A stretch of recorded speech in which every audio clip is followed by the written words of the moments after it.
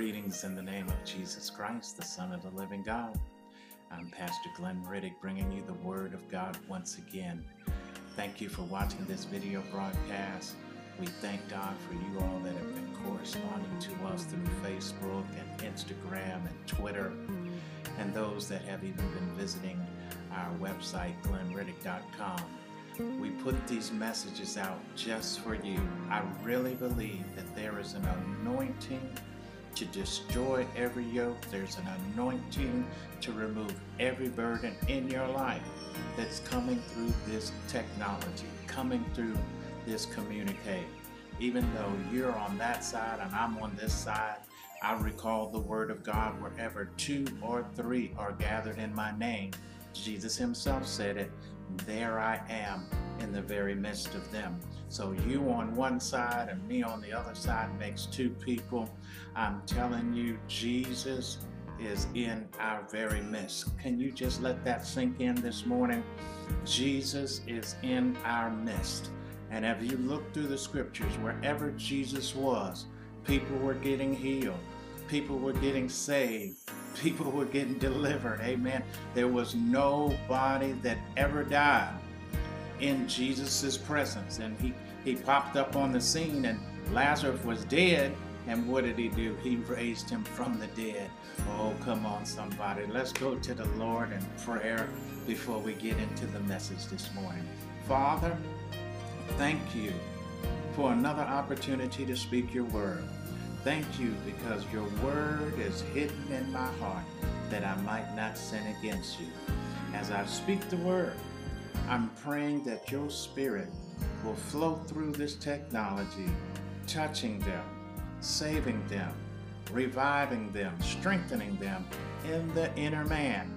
In the name of Jesus, I thank you ahead of time and give you the praise for it, because it's by you.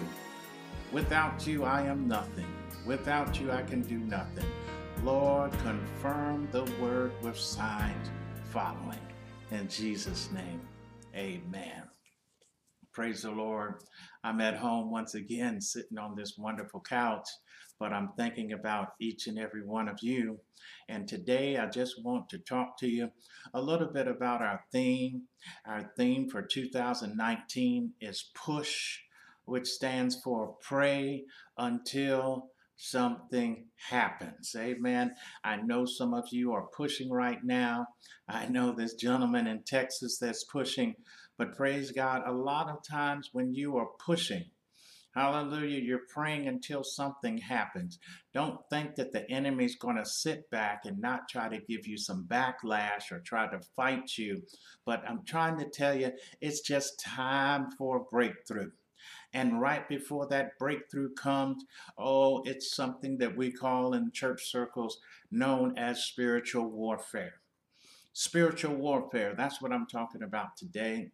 Just briefly, I can go into the book of Ephesians, the 6th chapter. I can quote it by memory.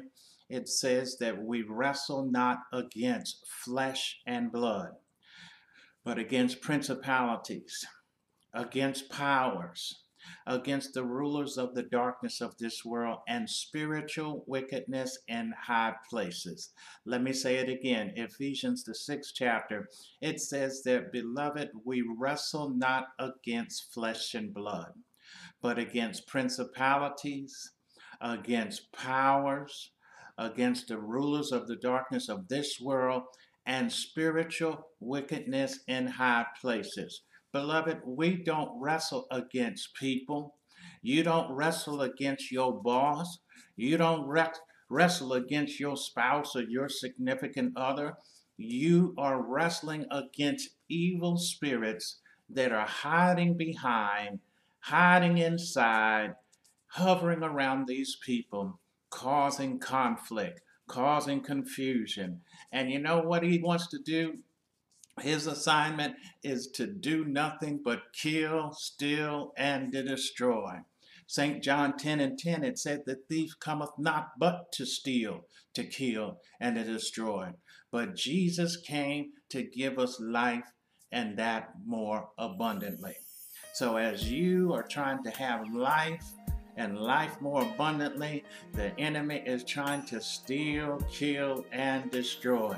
But praise God, we have power over the enemy.